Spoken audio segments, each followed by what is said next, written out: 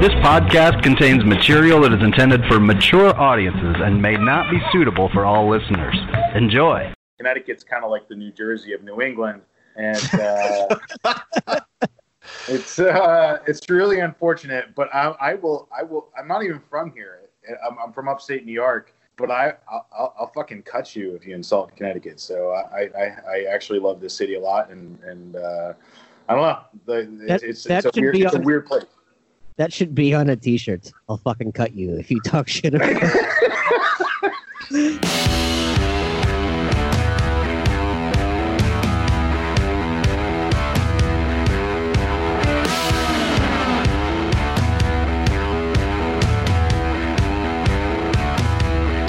Hello, and welcome back to Gated Units, a podcast hosted by the TailgateSociety.com.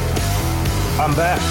It's me, the real host of the show, the guy that makes everything go, Aaron Wall, joined as usual by Tim Johnson. This week, no TJ Nutt. He's off playing hockey, so he's not with us. But we do have a guest, and Tim, tell us all about him. Yeah, well, this week we are lucky enough to be joined by my friend Joe Plouffe, who is my main Temple of the Dog debater. He is also, I'll let him kind of talk about this, but he is the brand Hanging Hills right now. Yeah, Hanging Hills. That's true. So, Joe, welcome. Tell our listeners a little bit about yourself. Anything I didn't say. Thanks for that lovely introduction. And the Temple of the Dog business is just that Tim is wrong. And he thinks that Chris Cornell's a better singer than Eddie Vedder. But the reason why I win this argument is that Eddie Vedder's alive. That's an indisputable fact. Yes. Currently, Eddie Vedder is currently a better singer. I will agree. And there's also the fact that Pearl Jam just, they were still touring even when Chris Cornell was still alive. So I win this argument, and it's okay that you're wrong. I'll let you go ahead and say that since you gave me beer. I mean, like, I'm wrong every single day, so I'm glad that, like, for once that somebody said I'm right. All right, so I'm Joe. As Tim said, I'm sort of the brand behind Hanging Hills right now. We officially, I'll do the bad news first. Hanging Hills closed their production facility. It's weird speaking in the third person about it, but they closed their production facility on March 12th of this year. COVID played a factor in that, but internal strife and being desperately underfunded to start, and then spending 4 years just sucking wind, even though our beers were great and respected in the community. We just couldn't ever find a month where we were in the green. So we called it quits, but I'm stubborn, and I've met a lot of people since we opened up, and as the de facto face of the brand, I get to go out and meet people, and it has allowed me to meet people who liked our brand and they liked our beers, and now they want to partner with us to reopen the brewery in another location. So fuck COVID, because it's slowed everything down. And we're working on a project here in Hartford, Connecticut, to reopen. I can't really give the location just yet, but it's a gorgeous literal brick and mortar location here in Hartford, right next to a market that just opened up that sort of specializes in like food stall food. I don't know if it's sort of taken over the Midwest and the West Coast as much as it has here in Northeast, but there's all of these like food market stall type open air and indoor places where you can go and get like any number of foods from all over the world if you so desire. So one just opened up here in Hartford, and I'm working to open up a brewery right next door. Nice. Yeah. So Yeah. So two things. Yes. One, we don't swear on the podcast, so we'll edit that out. It's no big deal. No, I'm just fucking with you. I mean, that's really fucking. Why do you have a podcast if you don't swear? The FCC Normally- does not apply here. Normally we tell people say what you want, and I know we didn't tell you that, so I'm like, this is the perfect opportunity to really fuck with somebody. Your podcast fucking sucks. And no, but secondly, for those people who may not be putting two and two together, Tim obviously, and I know, but when you're talking Hartford, you're talking Connecticut. Yes, Hartford. So Hartford, Connecticut people, for those of you in multiple time zones. But yeah, so that's cool. I've been to Hartford actually. Come on. I've flown in there actually, and I've got a buddy that's originally from Maine that lives in Hartford. Get the hell out. Yeah. So that's nuts. Why is he in Hartford? Is he working insurance? I'm not sure what he's doing now. He did run. He did work at the community ice rink thing for a while. Okay, that's because he used to play some minor league hockey, and he was an equipment guy for minor league hockey teams and stuff for a while. Yeah, I'm not sure what he's doing now, to be honest, because he moved back to Maine and then he ended up going back to Hartford. I don't know. Hard to keep up, but yeah. So I went to Hartford one time because I had to go for my real job, the federal prison in Danbury. Come on. Yeah, and then also up to Raybrook, New York, up by Lake Placid, because there's a prison up there. Are you a traveling prison salesman? I'm a traveling soap salesman. So we do laundries and kitchens and stuff like that. So there's a company that starts with an E that I won't say the name. That's the huge giant in our industry that you probably know. Yeah. Yeah, I don't work for them because they suck, but that's what I do. But yeah, so I've been up there. Hartford was a beautiful city. What little of it I got to see the time I was there. But well, that's awfully nice of you to say. I'm a defender of this city. We get a lot of shit, especially here in New England, because anywhere outside of Connecticut, if you go to Massachusetts just treat Connecticut like just something you would put in a basement and kind of ignore. And then like the rest of New England is cute and quaint. They've got the steeples and the trees, and it's gorgeous. They got mountains, and Connecticut's kind of like the New Jersey of New England. And it's really unfortunate, but I'm not even from here. I'm from upstate New York, but I'll fucking cut you if you insult Connecticut. So I actually love this city a lot, and I don't know. It's a weird place. That should be on a T-shirt. I'll fucking cut you if you talk shit about it. Oh, that's right. I forgot my sister-in-law grew up in Connecticut, I think, too. Jesus Christ. Yeah, and she was just back there somewhere. I don't know where. Where do they have wild horses on the beach? In Connecticut? Isn't that Connecticut somewhere? Little freaking ponies running around on the beach or something? I mean, they're all over Virginia. I've not heard of wild ponies on the beach in Connecticut, but I don't know. Maybe I'll lose my Connecticut passport for saying I don't know about the ponies on the beach. Maybe I'm wrong. I don't know. It was on Facebook. I don't really pay that much attention. She's my sister-in-law. I don't have to know that much. It was 30 to 50 feral hogs, I think. That could be anywhere in Texas. Shit. My buddy currently lives in Shelton.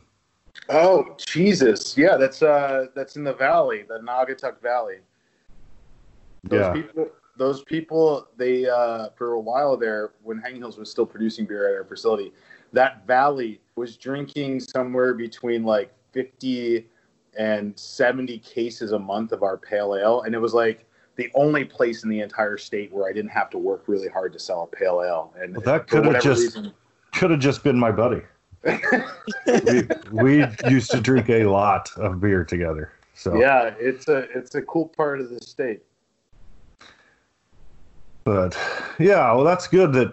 So when you reopen, you're going to reopen obviously eventually. Yes. What's for those people who may be in that area, and I'm definitely going to tag my buddy on this, so because it's pertinent to him to make sure he listens. What's the time frame? I mean, do you have an idea of how that's going to go? I mean, I think between now and when a vaccine arrives is sort of I think a lot of new breweries are kind of looking at right now. It's funny because we used to joke like there'd be like 10 breweries opening a month or a week or whatever, and now if somebody opens up during COVID, you're like, holy shit, dude, are you okay? Like, yeah, it's amazing when I've seen just a couple that have opened around here, and I'm like, how? Yeah, what? Like I guess it's because you've got so much already invested, but like at some point, like the sunk cost has to come into effect, right? Like there's no way to build brand equity right now. Yeah, exactly. Your beer could be like, like Hill Farmstead or like wherever. It could be like world-class beer, but how the hell are you going to get your name out there at this point? Mm-hmm. Yeah. So, I mean, I'm really lucky. Well, let me take that back a step. We were really stupid when we opened up Hanging Hills because we were not an own premise. We did not focus specifically on own premise. We always wanted to be a distribution brewery. Mm-hmm. And despite the fact that our tasting room never really made that much money because of its location, we were kind of in this kind of hard scrabble, light industrial neighborhood in the south end of Hartford. Our distribution footprint was statewide, and we had all of the counties in the state. And at any given point, we had 250 to 350 accounts, and we're only a 10-barrel brewery. So, that's a pretty substantial footprint for what we were putting out.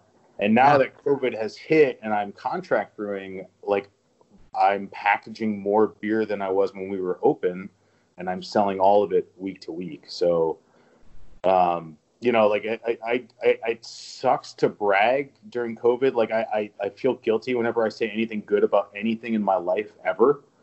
But the sales have been really incredible. People are drinking really well at home these days. So, COVID, fuck off. But thank you. Yeah, but that's the thing. The businesses that are going to survive and come out of it pivoted and changed what they were doing. And I don't care what industry you're talking about. Everybody had to do that. I mean, it is, well, like you say, you don't necessarily want to brag about it, but it's something you should in the long run be proud of, probably, because, hey, you managed it. You took what the world sent at you, and there wasn't anything you could do about it.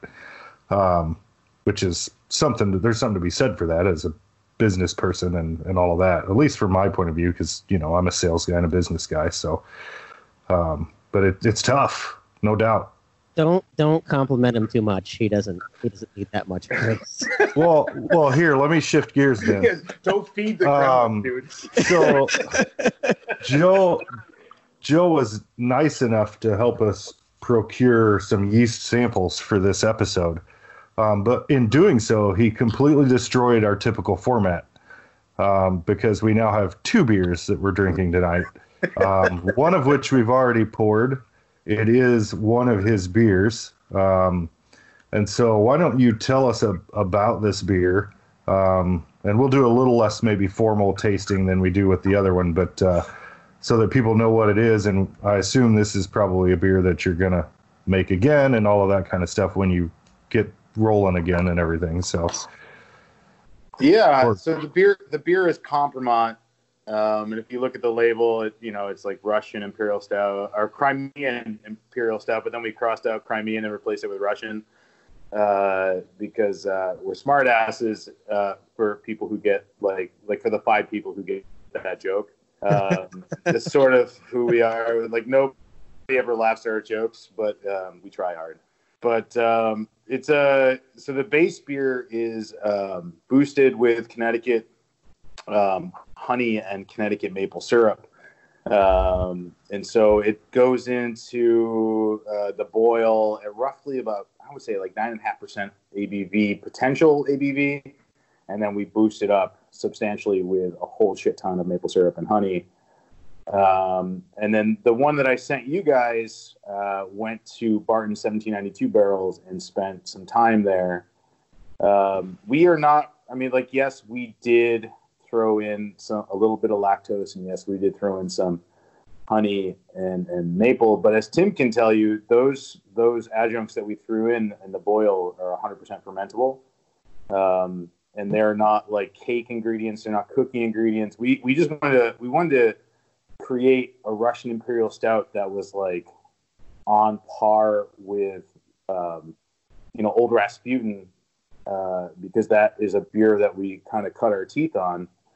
And so Brian and I, he and I don't get along so well these days, but when we were writing the business plan, we always thought that, Imperial Stout was going to be, it didn't have to have a bunch of cake and bullshit in it to be good. Like, you can make a really good one without having to go overboard with those type of ingredients. And that's what Compromat is. It's a monster beer. It does have 65 IBUs on the label, and I'll tell you that all 65 IBUs are there. It does have a bitterness that kind of supports the malt body. It supports the lactose. It supports the ABV. I mean, the ABV, the dangerous thing about this beer is that it's 11%, but it's probably higher because it spent time in the barrels. And don't tell the TTB that, because we don't. No, they're a big listener to the pod.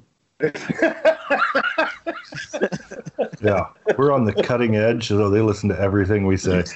God damn, and like, they don't crack down on anybody, but they're going to crack down on me for this. So this is a beer we put out once a year, and we usually put it out. The bourbon barrel one we put out on Black Friday, we come out with we usually release it with a really fancy glass, and it's probably one of our highest rated beers on Untappd, which means, like, I say that just so that we have something to relate to, but as a group of people who drink beer, we all know that Untappd sucks shit. And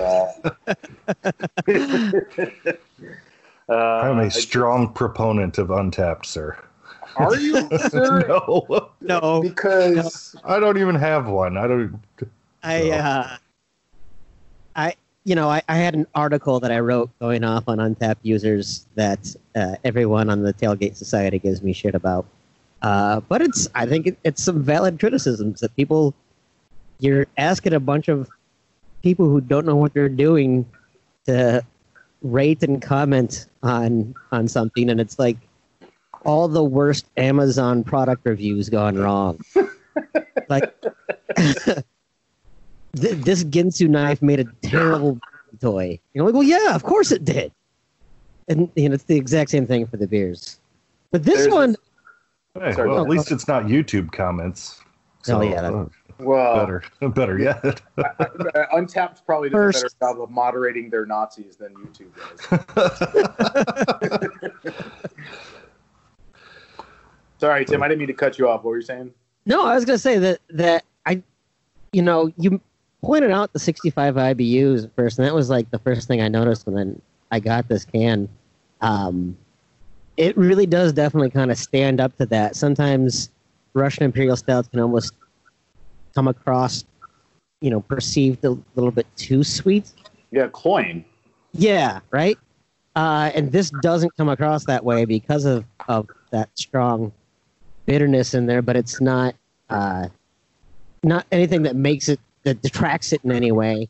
But it is definitely, you even mentioned Old Rasputin, and I would say there's some reminiscence there as well. So. Yeah, thank you. That's a hell of a compliment. North Coast across the board is like it's like one of those touchstone breweries. Yeah. For me personally, and especially Old Rasputin, stupidly the night before I hiked, I did this hike called the Cross Catalina Trail, which is 48 miles through desert. It's like a desert island off the coast of Los Angeles, which was really, side note, one interesting fact about that island is that there's a herd of bison on the island that were imported in the 1930s to film a John Ford Western, and then they just like, fuck it, we're going to leave them there. and that herd of like 30 grew to like 500. But anyways, going back to the reason I started telling the story is the night before I did that hike, I drank 4 of them with one of my good buddies, actually 2 of my good buddies who were also hiking that trail with me. And so every time I think of like hiking and hangovers, I always think of Old Rasputin, which I'm sure North Coast appreciates. Yeah, I was gonna say, do you have a little bit of dry heave while hiking the next day?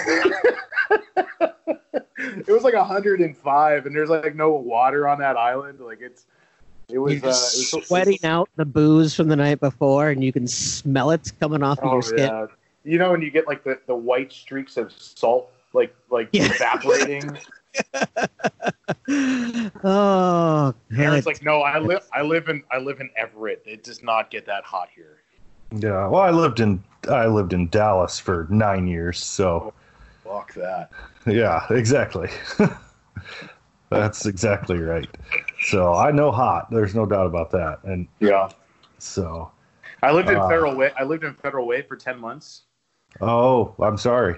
Yeah, no, it's okay. But I do remember people complaining about heat and humidity in Federal Way, and I'm like, are you people out of your goddamn minds? Yeah, I think it hit 80 last week or maybe 85. And people are like, oh, it's so hot. And I'm like, yeah, whatever. Like, okay. Yeah, I mean, we're warmer than that in Minnesota. But all it's going to take is about a 5-degree temperature change before people start putting on winter jackets. Yeah. You guys, I feel like Minnesota, especially your part of the state, has like just extended seasons. It's like the same season, but you get like winter, and then it kind of goes away for like a week, and you think it's spring, but then winter comes back for a month. Yep. And then you get like a fake spring, and then you get like a spring that lasts for like 5 days, and all of a sudden it's like humid summer, but then it's cold again for no reason. Yeah. And then you get hot summer, and then you get fake fall. Am I right about this? That's pretty spot on. We have a lot of winter's going to last for 6 months, 8 months. And then, like, randomly, like 3 days in January, it's like, oh, it's 60 degrees.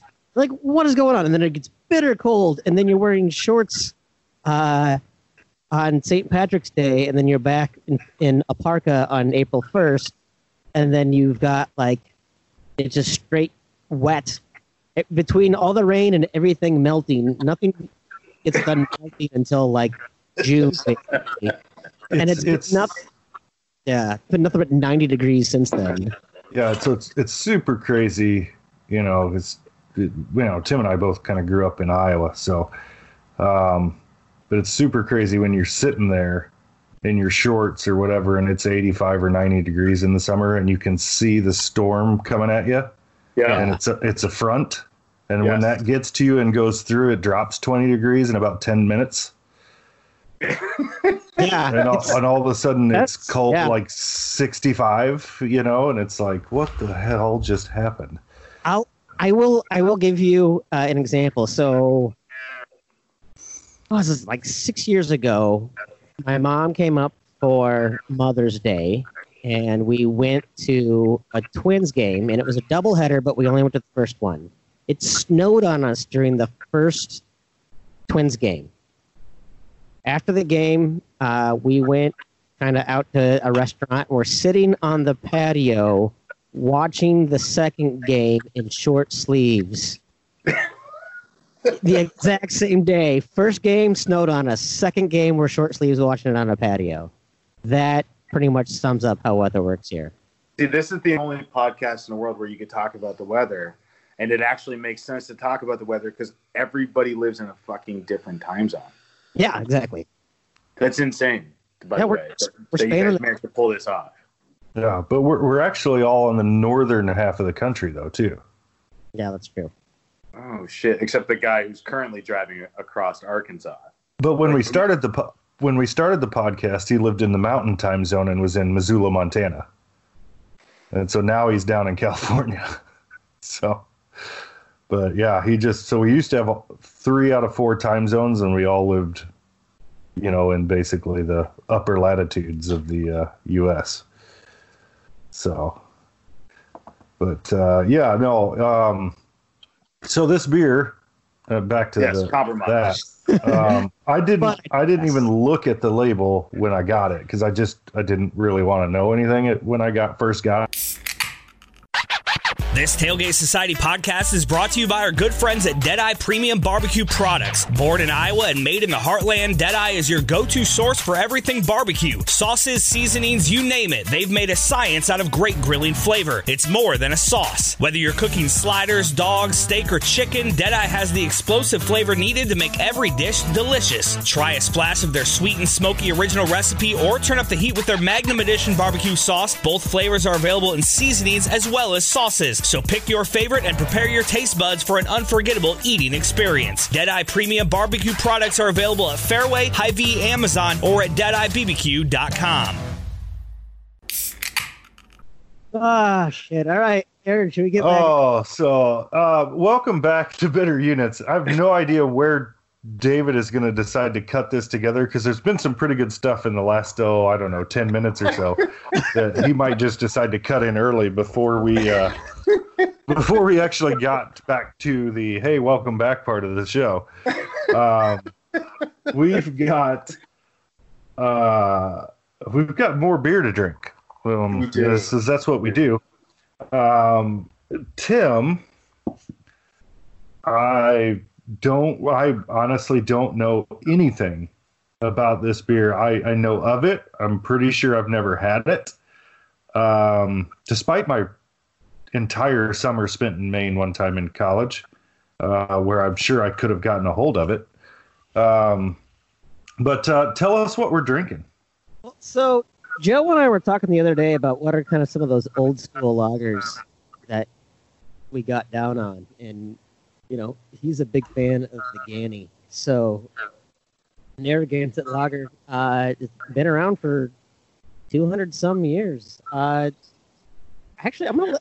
I think 1890. It says right on the can 1890. Oh. Yeah. I thought you were smart. 200 years would be like... not George 200 Washington. years. Or not 200. Sorry. Yeah, you're right. That's like 130 years, Tim. 30 years.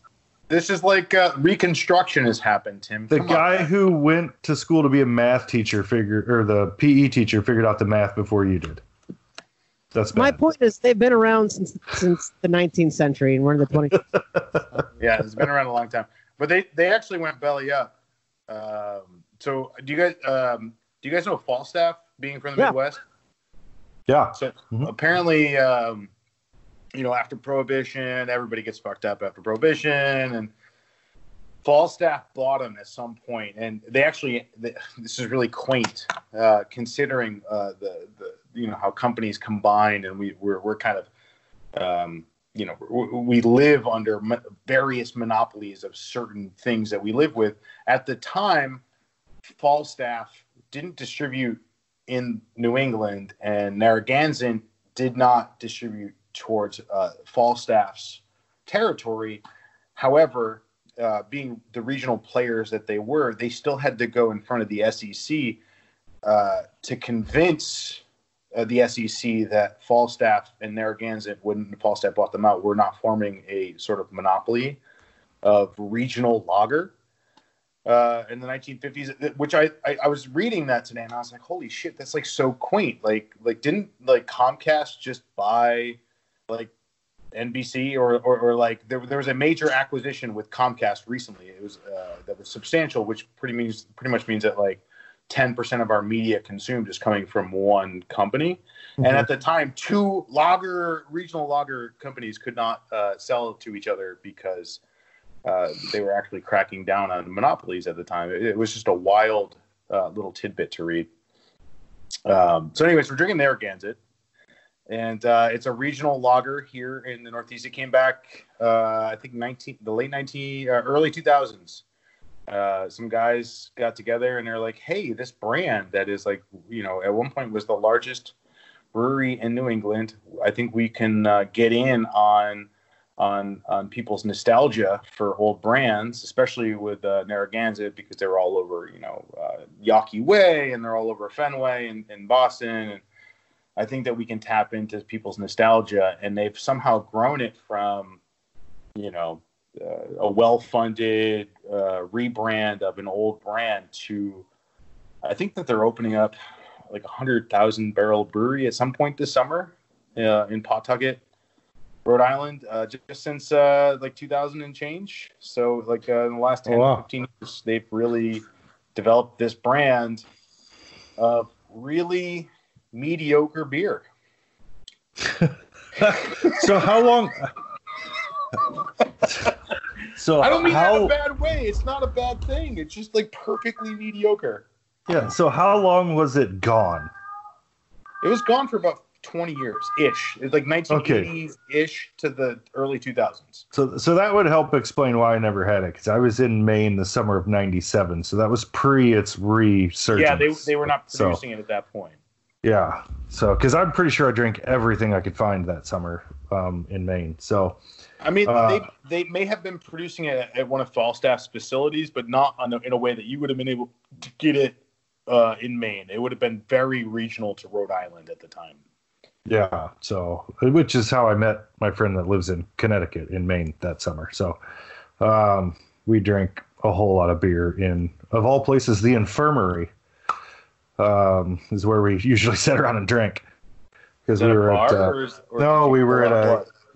at a sports camp for rich kids out of New York City and Montreal, where their parents would send them for 4 to 8 weeks every summer.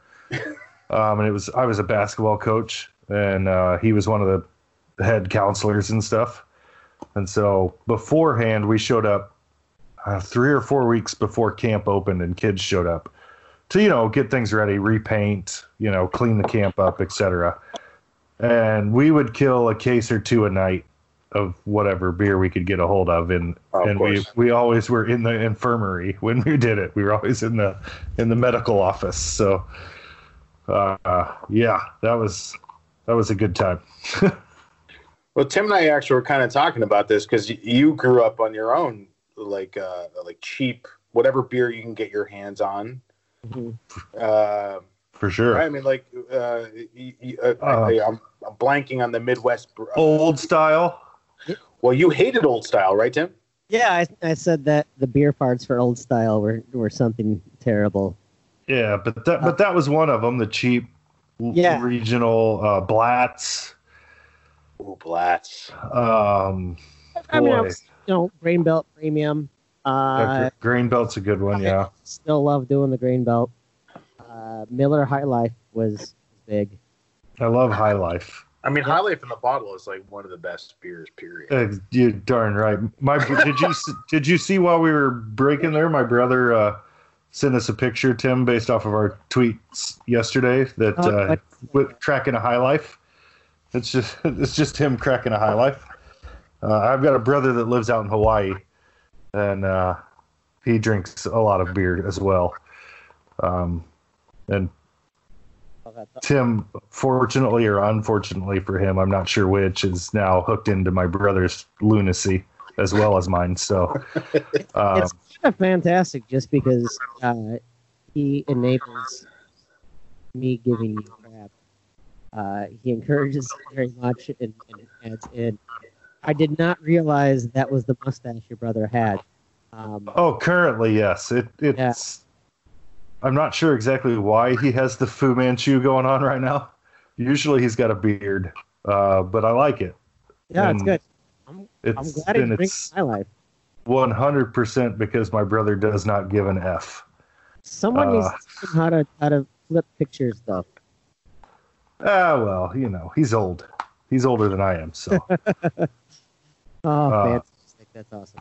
But, yeah, so, I mean, it's in that vein. Blatz, Old Style, Grain Belt. Those regional Midwest beers. There's some other ones too that I'm just blanking on. Well, you currently where you're living, you've got Rainier. I've never had a good Rainier. It always tastes skunky. You just have to drink it ice fucking cold. Yeah. And you have Olympia. Yeah, Olympia. Yeah. Yeah. It's all right. I've had one or two of those. But it tastes like Narragansett. It tastes like Greenbelt. It tastes like, Falstaff. It tastes like, all these. The only I will say this, and I'll probably never be allowed back in the Baltimore area again for saying this. The only bad one of these light regional lagers that we all grew up with is Natty Boh. I don't know if you guys have had Natural Bohemian. It's the worst beer in America. I say, wow. I don't care. That's pretty strong. It's the worst. Well, okay. It's the worst. No, it's the worst beer in America. I'm not even going to fucking qualify it. It fucking sucks. There's a picture of me, like, taking the last swig of it where I'm, like, shaking my fucking cheeks like Beethoven the dog. And it's because I have to, like, get it down my throat. It hurts to get down my throat.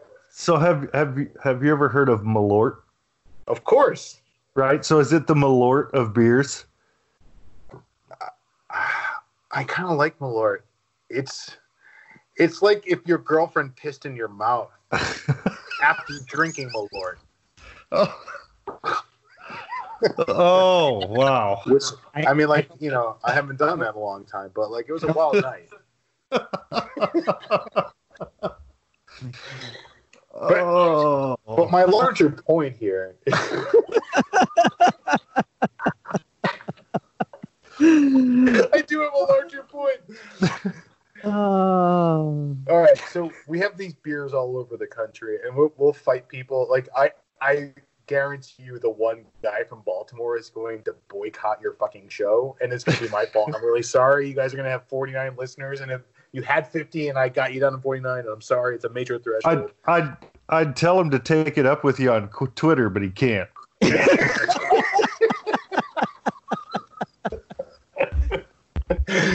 But the thing is that, like, all of these beers within, like, 1 IBU and, like, 1/10, maybe even 100th of an alcohol point are all exactly the same beer.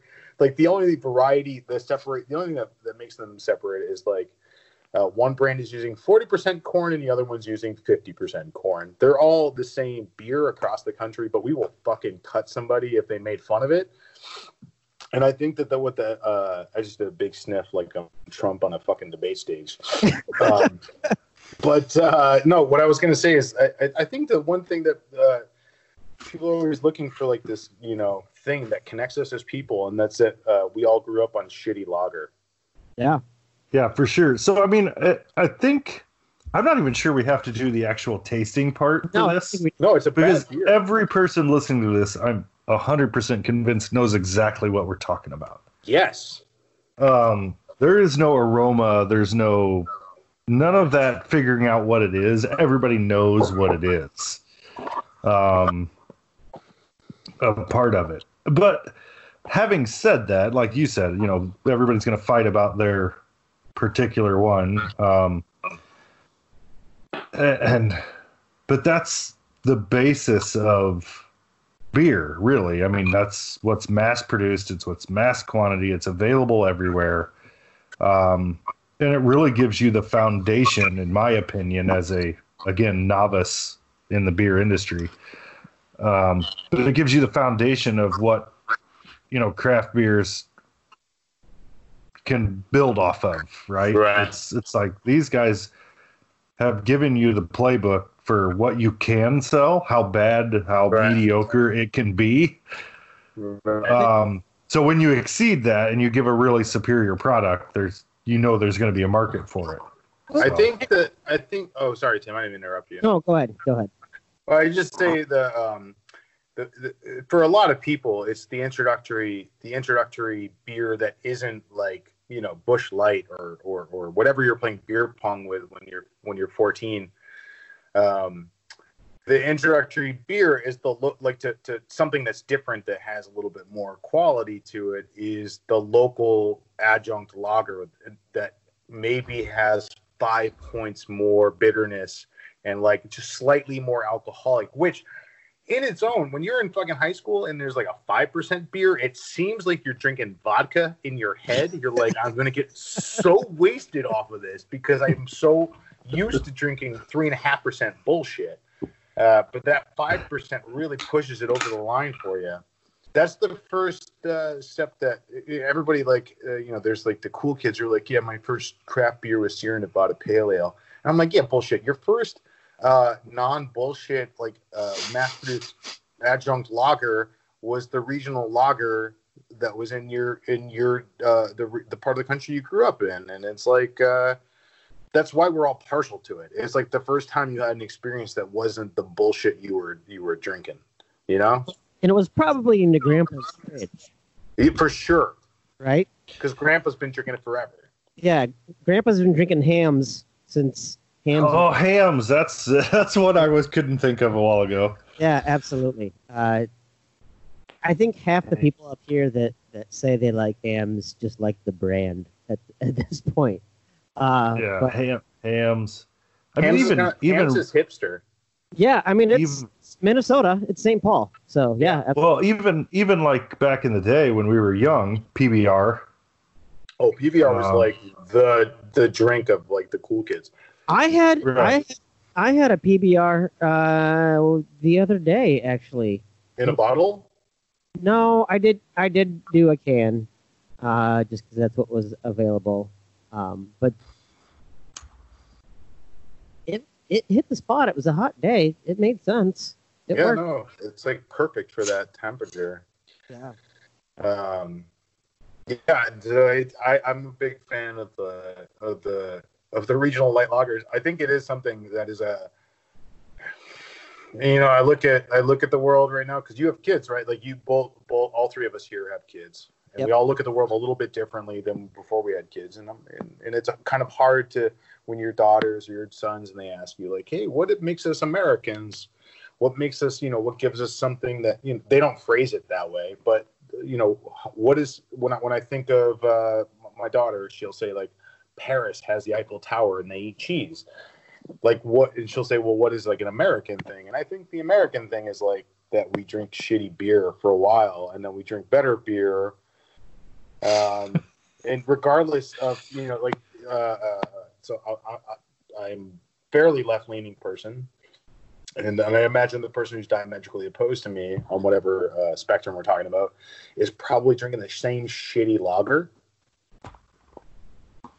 It might be the one thing that we all fucking agree on is that we'll drink Hamm's. I'll drink a Schaefer when I'm in Brooklyn.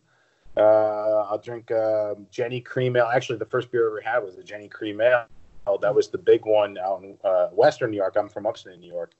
But where I grew up, it would have been Labatt's in high school. And Labatt's, yeah. Yeah, Labatt Blue. We all would have been drinking Labatt Blue where I grew up in upstate. Molson. Yeah, well, Molson Export and Molson Canadian, like you were spending an extra 50 cents per six pack, and you were like showing off. That's true. That's true. And so I guess my larger point is that regardless, like if we can ever figure out our shit right now, it's going to be through light adjunct lager. It's not going to be through IPA. Well, I don't know what things are like out east or west where you guys are. I have noticed that a lot of breweries around here, a lot of craft breweries in Minneapolis have launched adjunct light lagers as part of their lineup. I think you almost have to appeal to a broader spectrum of client. What size facility are we talking about, though? No, some of these have been, probably 10-barrel brew houses. Some of them have been breweries that do. Let's see, Fulton and. Yeah, Fulton's a big one. They're both probably around 20,000, 30,000 barrels. I mean, you can't look at what Firestone Walker has done with what I forgot what that blonde lager or blonde ale that they do is. It's like area code 508 or 805, yeah. Right? I'm pretty sure if Firestone Walker did 500,000 barrels of beer last year, 400,000 were of that beer, and Firestone Walker is everywhere in the United States, but their footprint is very shallow. What they're really selling is this light adjunct lager. I do agree with that. I'm just curious if the small guys, if it even matters for them to do it. So I had created, it was essentially a cream ale. Yeah. I fermented it nice and cool, and it came out with basically no esters, and so it really did. This is at Badger Hill. Yeah. So even though this had Chico yeast, it it really tasted light lagery. It was 4.8 or 4.9, so it was kind of along these lines. It actually tastes fairly similar to this. It works in certain sectors. We were, a 30-40 barrel brew house and did maybe, 3,000 to 5,000 barrels a year, so we weren't huge. Yeah. And so, it's not going to be number one, but I still think there's some people that are just looking, well, I mean, we are a city of hipsters, though, too, so there's certainly a part of that. But I have noticed that some of the... Well, I mean, hipsters are going to drink the price point. Yeah. Or some connection to, like, some old logo. Yeah, well, and that's the thing, is if you look at all of these around here that have been doing that, they've branded them differently than everything else. Of course. So, it's like to tie into some hip nostalgia that people forgot about, but that they always remember. Like Fulton's doesn't even say Fulton on the packaging; it says Standard Lager. Of course, it's brilliant. Yeah, right. And so it's like a different brand in their umbrella. And I think that's a good beer. The one that's what's the price point though? Like halfway between, so probably around like import price point. So okay. not craft, but that premium domestic. Yeah. Price point is where it is. So it does kind of fit into that, but it's not going to compete with Busch Light, but it's going to compete with. Well, it's going to steal shelf space from Founders as more and more people grow angry with Founders. I think, well, good, yeah. With Solid Gold, and I guess the thing I was trying to point out was just that, I think it really works really well for craft breweries who are trying to grow beyond that. I mean, there's a very Sierra Nevada is the exception to this rule, but there's a hard ceiling at 300 to 400,000 barrels. To get above that, you have to, as Aaron was saying, you have to start appealing to a lot of broader audiences, and you have to have that price point combined with that neutral flavor profile. And I think that's where, instead of doing this, where a lot of breweries have pivoted to seltzers. Oh yeah. Right? That's something you can make with a low ingredient cost, super light, pretty neutral. Yeah, it's to a broad audience. I think that it's a good analog, and I internally resent seltzers just on principle, but on the other hand, I think Joel Florida Brewer made a really good point the other day when he was like, we used to make fun of all of these adjunct lager producers, but now everybody's throwing in whatever the fuck cake they could buy at Costco into their beers. And there's an honest to goodness truth to that that we're kind of hitting on right here. The goal ultimately at the end of the day is to make something clean and inexpensive for people to drink large quantities of. And especially right now, when people are buying their beer almost exclusively from liquor stores, package stores, and Costco type grocery stores. We're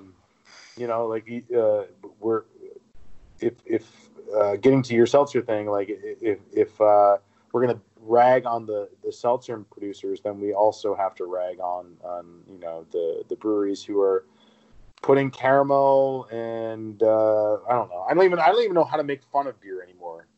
Right? I don't know how to just start saying this guy, did you hear about this brewery? They put hot dogs in their shit, and you're like, oh yeah, that's been done 10 times already. I mean, there was a mustard beer. I kept trying to make fun of beer, in that whole monologue that I just gave, and I couldn't. I literally couldn't make fun of beer. No, it's gotten. There was a brewery around here that they called it an IPA. It had lactose, fruit puree, and lactobacillus. And I was like, just because you put in dry hops doesn't make it an IPA. All those other things make it not an IPA. How are you calling that an IPA? But you call it an IPA if it puts cash in your register. Yeah, exactly. Yeah. So the whole idea of, we're going to well, I was thinking about this because people are having a bunch of like overly fruited beers. Is that really popular right now in the Midwest? Yeah, I'm seeing a lot of these things where people love them, and I'm like, it doesn't taste like beer to me. It tastes like something you got off of a TGI Fridays menu. And to me, I'm like, well, then that's where seltzer actually makes sense. Why should the brewer go through all of that time and expense of making this really good beer that they're going to just kind of completely saturate with puree that you can't even taste the beer anymore? Why don't you just go ahead and make a neutral grain spirit like, seltzer and then put a bunch of fruit on there? It's a weird beer style, the fruited beers, when like, seeing actual pieces of fruit and, like coagulated pectin or whatever is considered a desirable quality in the thing that's produced. It's I don't know, man. It's like, it's like seeing rotted fruit in a still life. Like it like upsets your eye a little bit, and it makes it really hard to focus on the product that's being sold. And I don't hate fruited beers, but I don't either. I think they're delicious. I drank like 2 of them before I got on this. I think good. Honestly, what I had said is take something like this, take something like a Ganny, and then add some fruit. Like a shandy. Yeah, I could get down on a bullshit shandy. Yeah. It's weird because I do want people to drink whatever they want to drink. I take issue. So we're going through those fruited things, and I think that this is a really interesting territory for craft beer, as we're all competing with each other to outsell the exploding can beer, which is like a real phenomenon, and it's like incredibly like selfish and self-centered of the breweries, because it's entirely based on the premise that they're sending out a flawed product that is on the onus is on the consumer to take care of it. Like, it's not even like it's, you can buy that beer, sit at a stool at the bar, have a beer, and it's still your responsibility as the consumer, even though you're still in the facility that you bought the product, to keep it cold. Which, I don't know. Like, I think that there's something wrong with that. We're expecting customers not to have their beer explode on them if we're putting it on we're selling it to them. Like, keep it cold, or it will explode and damage your car, your house. It may even get some aluminum shrapnel in your kid in the car seat. So, Aaron, as a non-beer person, are you familiar with kind of what Joe's talking about with the exploding can thing going on? No, I was going to jump in and ask about it, and then he kind of explained it there, that it's a matter of beers that are being sold, you have to keep cold. But I don't know anything about it. I've heard people reference it. I think you've talked about it, maybe, or referenced it before. But I haven't experienced it or read anything about it, myself. So the interesting subject is I think I don't want to have to work to drink beer. And that sounds like work. Like, if I have to treat it a certain way, I mean, don't get me wrong, within reason, you got to take care of things, but like, to go buy it and then immediately have to take it home and keep it cold and all of that, fuck that. That seems unreasonable. Yeah, it's it's an industry-wide problem at this point. It used to be like, a handful of brewers were doing this, but there's a big it's weird, because things that seem big to people in the industry are probably non-existent to anyone not in the industry. But there's a big there's this philosophical conundrum that we're facing with: is it the brewery's responsibility to put out shelf-stable beers versus is it the brewery's responsibility to give the customers what they want to drink?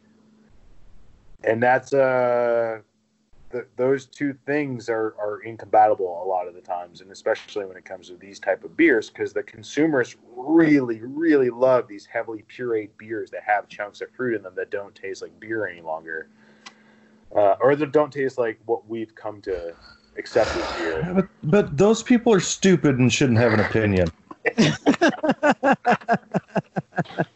Yeah, but you know how much you can charge for those 4 packs of puree? Yeah. Not enough to cover the liability lawsuit. Yeah, no, it hasn't injured anyone yet, so that's going to be the big. Yeah, well, I left that in there intentionally. Yeah, I mean, I say this all the time. I had this argument. We've had Michael on the podcast, the owner of Badger Hill, and I'll, say this with him again. I've always said, you don't, just because you've never gotten into a car accident doesn't mean you don't still put on your seatbelt, right? Just because you've never had a pregnancy scare doesn't mean you don't still use birth control, right? Right. Well, and it's a very simple way of putting it is just because you can doesn't mean you should. Right. That's 100% on the brewer to say, you know what, I can sell this product and people will buy it, but given the risk, it doesn't mean that I should. And so those people that have chosen to do it are, should be liable, in my opinion, because they know what's going to happen. Yeah. They've made a conscious decision. It's not like somebody just screwed up in the manufacturing process and you've got a bad, batch, right? Or they're intentionally making it this way and they know this is an issue. Yeah. So Aaron, you bring up some really interesting points. And I want to ask you some questions about that as an asshole devil's advocate. Sure. So we have pre-COVID, we were at 8,000 breweries-ish. I don't know what that number is now because I don't read anything anymore. I just focus on getting this thing off the ground. But so yeah, we are 8,000 breweries, and the guy down the street sells out 2, 3, 4 weeks in a row of this pureed beer. And right now, we're not competing with Narragansett. I'm not competing with Bud Light. I'm actually competing with a consumer base who's willing to buy the pureed beer. So, how do you recommend moving away from Singularity if it's hyper local consumerism on the beer front? Well, it's a really good question, right? And I still think it comes down to, as with most products, if you make a superior product and do the right thing, your chances of survival in a situation like this are greater. Yeah, I like that. And so, because people are going to appreciate that. I mean, not everybody that does the right thing is going to make it, right? It's not 100% one way or the other.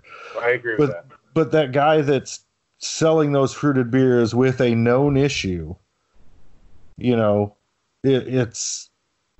that's a moral ambiguity, I guess, at best. I agree with that. That person is willing to risk maiming or injuring someone. Me personally, if I knew I had an exploding can and it could potentially injure somebody's kid or whatever, like you talked about, right? Fuck that. I'm not doing it. I don't care if my business craters. I would feel like a complete asshole dickhead if I blinded some little kid because I made a product with a known issue. I think most brewers agree with that I've talked to. Mm-hmm. Yeah, right. I mean, it could be 95% of guys, but you still got that 5% that are looking out for number one. and their business and all that. And I can appreciate that to an extent, right? Yeah. It's the whole argument right now. And geez, I've had just enough to drink with 11% beer and this, that, and the other thing. It's the whole argument right now of how people are super angry at capitalism, or a lot of people are. There's not necessarily anything wrong with capitalism. What's wrong is the people, the owners, the people who are forgetting that extra $10 is not worth the potential risk and liability and what you might be doing to someone. They've taken a lot of the humanity out of it, right? There's making as much money as you can the right way, and then there's just making as much money as you can. Both are capitalism, right? But one is being a dick, and one's the logical endpoint of the other. I think so. But to tie this all up in a bow, though, like if I could kind of think about the things we've been talking about, it's that the small breweries can't sell adjunct lagers because they are trying to compete on a local level with the other small brewery who's producing these soured, fruited beers. And the adjunct lagers are the common thread that brings us all together. And so and the brands that are focusing on those are larger, and what they have, going back to what we were talking about at the beginning of this conversation, what they have that most small breweries never even think about or can afford to do is a sales team. Sure. And at the end of the day, I don't want to fight you about my beliefs on socialism and about capitalism, but if we're talking about selling beer, if you can't sell your product because you don't have a team and you don't have the effort put into selling a product, you can argue. I saw this go through on Twitter yesterday. Some guy from a brewery in Ohio was talking about how Saisons didn't sell. Well, he's probably right. It didn't sell because he was the president, CEO, salesperson / delivery guy of that company. Saisons don't sell when you have 14 different hats on, but Tank 7 from Boulevard is everywhere. And that's because they have a sales and marketing team. That's like a point of emphasis for them. And they're like, what? We're not a hazy IPA brewery. It's what we do. It's what we sell. And I saw that conversation, and I will step in here and say, I would actually agree with him in certain markets, particularly here in the Midwest. They don't sell, even when we've tried to sell them. Yeah, but then the guy, Ben Ustick pointed out. He said that the 4th best-selling craft beer in Chicago is Off Color Saison. Like, Chicago has won how many golds in the IPA category, New England IPA category, GABF the last couple of years, and yet they're still drinking Saisons in Chicago. But the challenge is that if you go into a brewery and they don't have 4 different IPAs, people get annoyed. Of course. You're right. If you have more than one Saison, they're annoyed. And so... that's my question. So that's my question, right? If IPAs sell 10 million bajillion barrels a year, whatever the number is, right? And Saisons sell 1/100th of that. Does it really matter?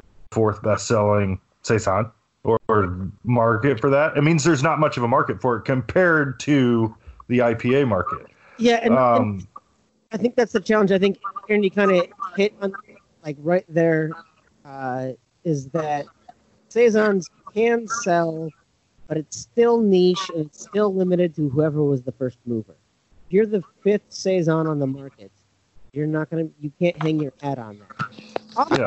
Unless you make a really superior product. And even then, it's not a guarantee. Yeah, I was gonna say. I think what we've learned about a lot of these breweries is it's not the best breweries that are making the most money. It's the most popular, and those are oftentimes different. Yeah, for sure. But I think the challenge is, again, with something like Saison is, Off Color famously doesn't make IPAs. They've never made IPAs. Yeah, they don't do it. And they can get away with that. There have been multiple breweries in the Twin Cities that have tried to say, hey, we're not going to do that, and then have eventually pivoted. I mean, for Pete's sake, Shells made an IPA, and they're like, we're a traditional German lager brewery, we're not going to make an IPA. They ended up making an IPA. Like, it has been something that where it's worked in Chicago and worked for Off Color. That's awesome, and I think that's a good counterpoint, right? That is the gray duck to all ducks are green argument, is you can find one that's not. But I still think as a whole, I think it's harder to get a category that is already the fifth most popular style to now be the fourth best seller in the fifth most popular style, to be able to get them to sell and do it. Because we tried it at Badger Hill multiple times. And eventually we just had to quit. I was mad. I still wanted to make Saisons. But it didn't even matter if they were great Saisons. They didn't move. They became Well, you guys your 3,000, 4,000 barrels, that you said? Yeah, exactly. I mean, you're dealing with a sales team of what, 2? Yeah, and then thankfully we had 5, 6 good distributor partners that had some pretty good reps. That yeah, but they're also going to do the same thing where, and I have one distributor in the state of Connecticut. I'm going to say this out loud, but I really like them. Like, I know you're not supposed to say you like your distributor, but my distributor is actually really good to me. They treat my company really well, and they move a shit ton of my beer. But if I were to put out a Saison, their sales reps would be like I would get text messages from 4 or 5 of them like, what do you want me to do with this style? Tell me how to sell it. And then they would give it a week's effort and then move on to IPA, because IPA at the end of the day is the easiest thing to sell. Now I say that meaning unless you have somebody whose job it is dedicated with like an intentional focus to sell these products. Well, for sure. So it comes down to like what matters to you as a company, and well, the guys okay, from Off Color kill it. But it's also brand, right? Again, why Off Color can get away with that is because people don't expect an IPA out of them. They expect something like a Saison out of them. So if you're an IPA brewery and you try to release a Saison, good fucking luck. It's not going to happen. Yeah, I mean, it's one of those things where so I deal with this through distribution too, right? In my regular life, I work through distribution, just like you do in the beer business. When you deal with people that are selling your product, they're going to sell, and I say sell loosely, because a lot of those guys, salespeople of the world, don't tune me out too bad, but it's true. They're fucking order takers. They're not salespeople. Right, exactly. So, I mean, I appreciate that. You got to have people that do those things. But you got to have, if you're going to introduce a new product, you've got to have somebody that can be out there to educate the consumer about it. It's not going to do it on its own. I think you bring up a really interesting point, and it's something that I mean, all the breweries that I talk to, they're roughly within my size range, or like a little bit bigger, because I actually have like a shit ton of respect for guys who have like replication of process. When you look at these like legacy brands, right, like Sierra or Deschutes or whatever, there is like, if you're gonna commit to a product, you don't just like put out the product and have the sales reps go and push it. Like there's if you know that it's going to be a regular product for you for at least 18 months, maybe 24 months, you're going to have an entire marketing push around it that is well thought out.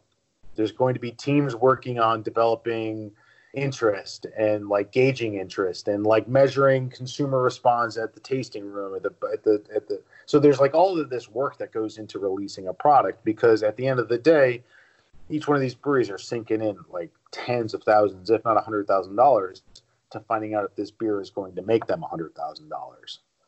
And so like if we're gonna bitch about a style not selling well, and I have done it. Like I'm an asshole because I bitch about when our Hefeweizen doesn't move.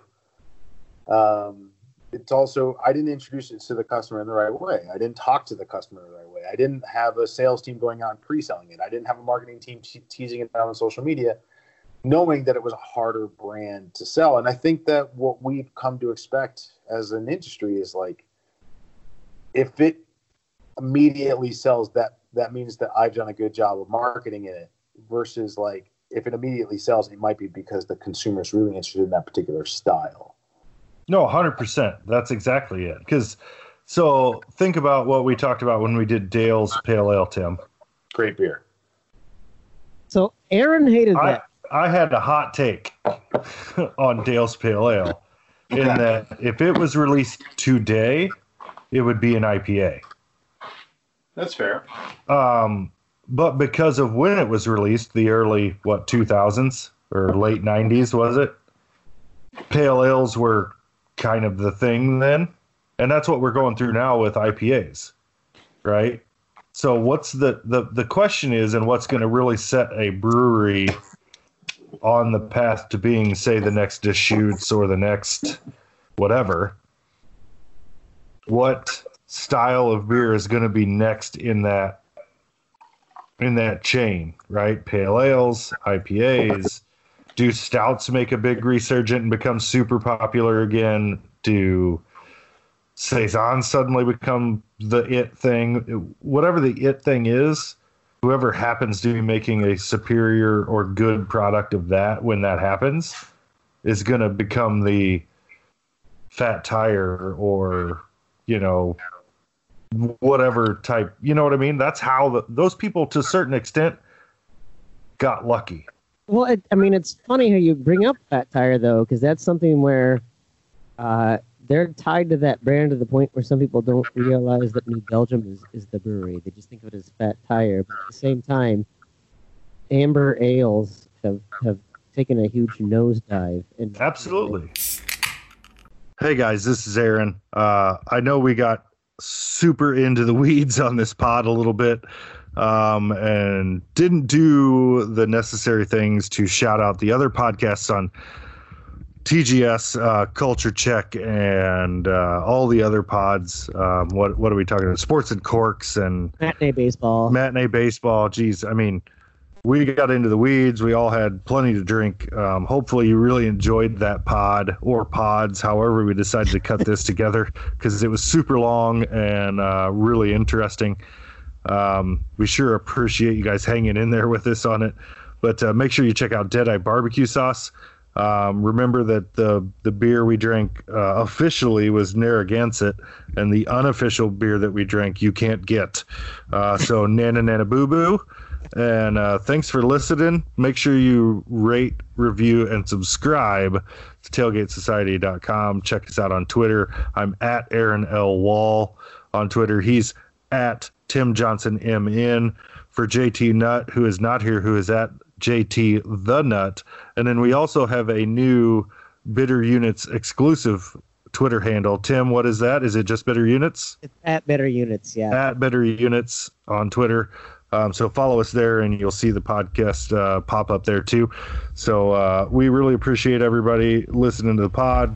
Like I said, all the feedback you've got, we're willing to listen, even if we don't like to hear it.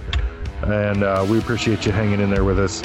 And we'll see you next time on Bitter Units.